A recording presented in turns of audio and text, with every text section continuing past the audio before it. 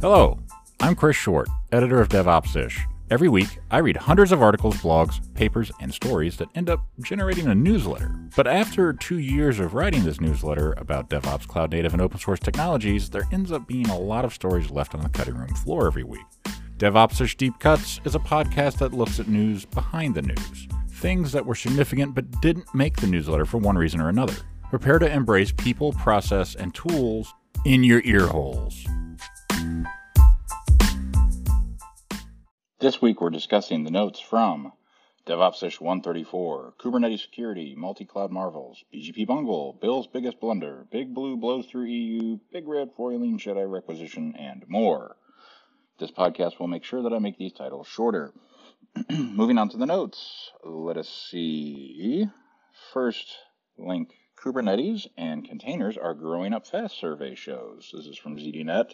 This is the no shit kind of article that I don't typically put in the newsletter because it's, kind of obvious to people that read the newsletter. This article does state that ITOps is coming into the fold now, more so than before. It just goes to show that months ago when Emily Freeman, Nathan Harvey, and a few other friends of mine sat down and talked about what is DevOps and has DevOps kind of left people behind, the unanimous answer was yes. So bring everybody under the fold with Kubernetes, please. It's not just for developers. It's not just for ops. It's literally for everyone.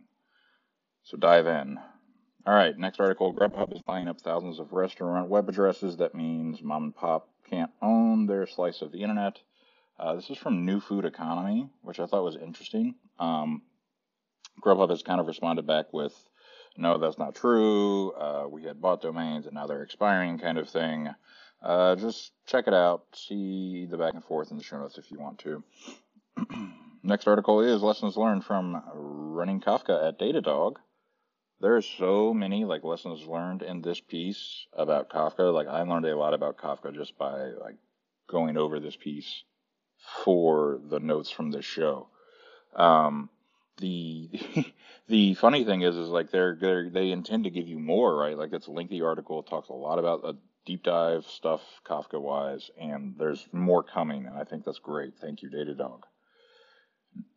The business impact of CI/CD article from GitLab, I think that's significant in the sense that it does make a business case for adopting those kinds of principles, CI/CD principles, which I think overall are good for software delivery.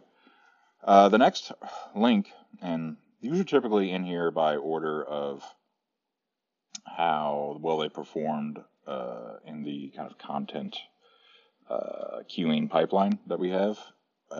So let's discuss it. It's from Danielle Morel.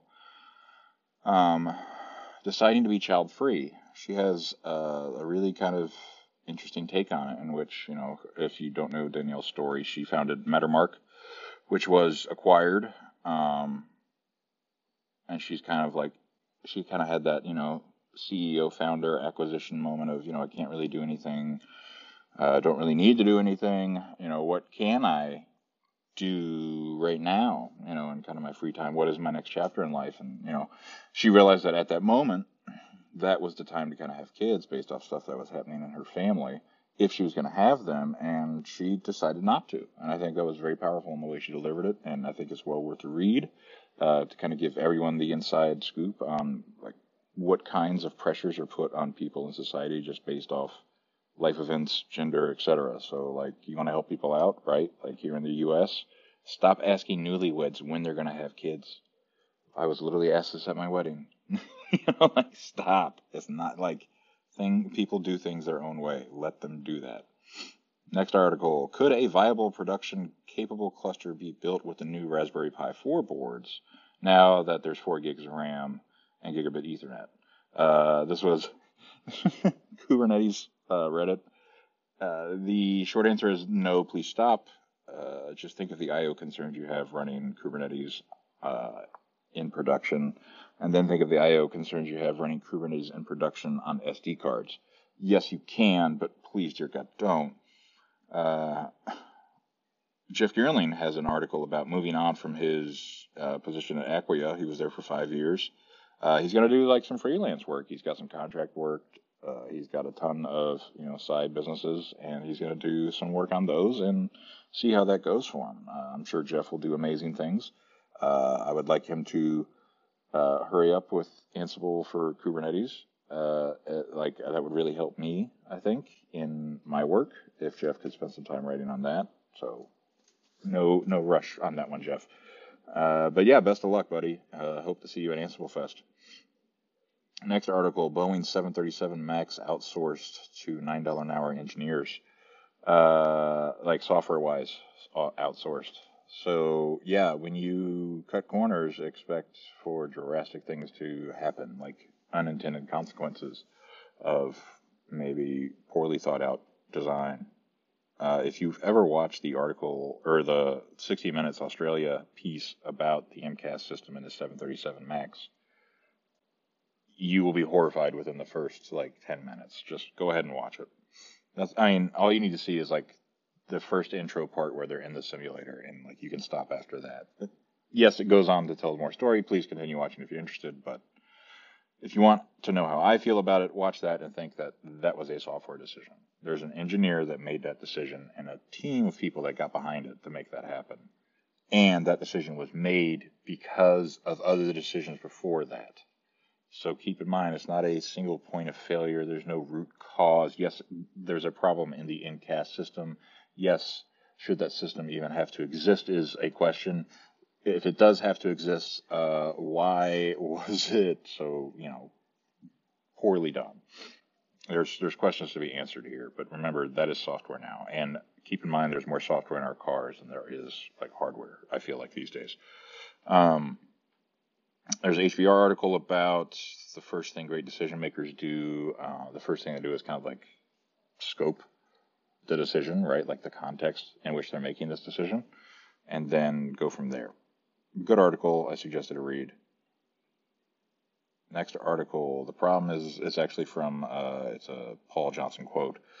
The problem is that almost every developer who comes to service is very aware of how to build things, right? That's the premise from Paul. And that's very true, right? But the other problem we have with serverless is that we kind of tell people, throw out everything you remember about infrastructure, and then, it's like this now. Well, here's the thing. Those lessons learned, we don't really want to throw out, right? So let's be very careful about how we say, throw out everything you know and start over with serverless. Next article, from Tigera, they're making something called ClusterKit that enables Kubernetes-based architectures and air-gapped deployments. I cannot tell you how many times at Red Hat Summit I talked to customers or just people in general that either A, wanted some kind of air-gap capability for certain things. I would imagine R&D would be one of those things. With a Kubernetes cluster, you run that thing in an air-gapped environment. It's kind of difficult, but it's totally possible.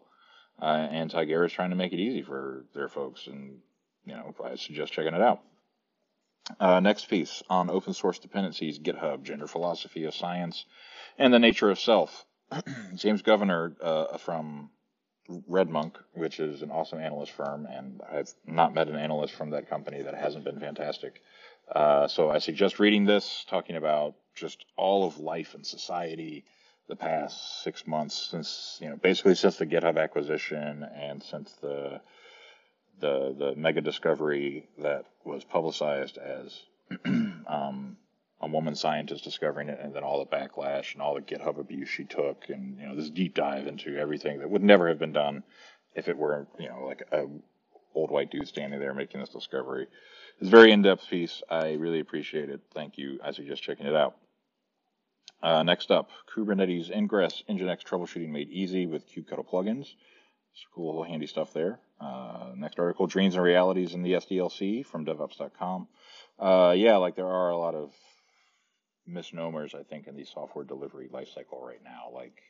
End-of-lifing stuff is something that's never scoped at the beginning of a project, or at least, before a kind of production handoff. How would you decouple this thing from the rest of your infrastructure? I think that's important to take into consideration, and yeah, I suggest reading this article. Step-by-step Istio up and running from Virtual Thoughts. Pretty much says it is what it says. Google tells employees they can't protest YouTube's LGBTQ policies. This is from Business Insider. It might be more of a clickbaity type thing, but it's worth noting that there's still a lot of problems with the culture inside Google that are very much worth investigating. Next up, NSA starts contributing low-level code to UEFI BIOS alternative. So I have an interesting take on NSA activities within the kind of open, source or commercial software development area. First, as a person that worked within NSA CSS Colorado, it's interesting to see how SE Linux was adopted, right? Like I remember reading about SE Linux in 2000, sitting at Langley Air Force Base. I now work at Red Hat with somebody that was at NSA working on SE Linux at the time. It's a super interesting kind of dynamic. I think SE Linux is solid. It is good. Yes, it was contributed from NSA to the Linux kernel. I don't see any flagrant concerns as long as it's all done in the open. The second it gets kind of closed source, I would be very worried about any NSA committed code. We'll see how that goes, but yeah, that'll get interesting. Next article, Google's new reCAPTCHA has a dark side, some privacy concerns there. Next article is from the New York Times. A unicorn lost in the valley. Evernote blows up the fail fast gospel. They're failing kind of spectacularly at the moment. I don't know if they're having a resurgence or not. I haven't used Evernote in a long time because it's just got unmanageable after some changes. So yeah, I'm kind of in the Apple Notes sphere at this moment in time. But check it out. It's an interesting read. So LWN, suggest lwn.net. Subscribe. That's a great news platform. Talks about changes to the Apache Software Foundation. They announced some resignations. Hey, blah, blah, blah. Congratulations to these people. They've, decided to move on. They announced their resignations last month. Or where they were effective last month. It was kind of well, that's a weird time to release such a thing. So I did some digging. 2 of the resignations were for legit reasons, like seeking other opportunities, seeking more time with family, that kind of thing. The other one was objections to process, and it was Jim Jagłakowski. I'm not sure if I said his name right, but Jim Jag is kind of his go-to handle online. So, in speaking with him, it kind of became clear that he was more concerned about upsetting the process that was in place for 20 years without realizing that, there's a way to change the process and that process should be changed. We shouldn't have to have this grand debate about a process changing when the legitimate reasons for changing it are trying to help more people code, right? I think that in that sense is being a gatekeeper and very much not an ally in, kind of bringing more people into the software environments and world that we want them to come to. Sad but true. All right, next, how to make your CV stand out as a contractor. As described, that's what it is in the article. Next, from Vice, prisons are banning books that teach prisoners how to code. That's pretty sad. There's going to be code in everything. That's putting a lot of people out of a lot of potential work. Next article from Jeff Wilcox, scaling from 2,000 to 25,000 engineers on GitHub at Microsoft. Pretty interesting take. For another article from ZDNet, NASA was hacked because of an unauthorized Raspberry Pi connected to its network.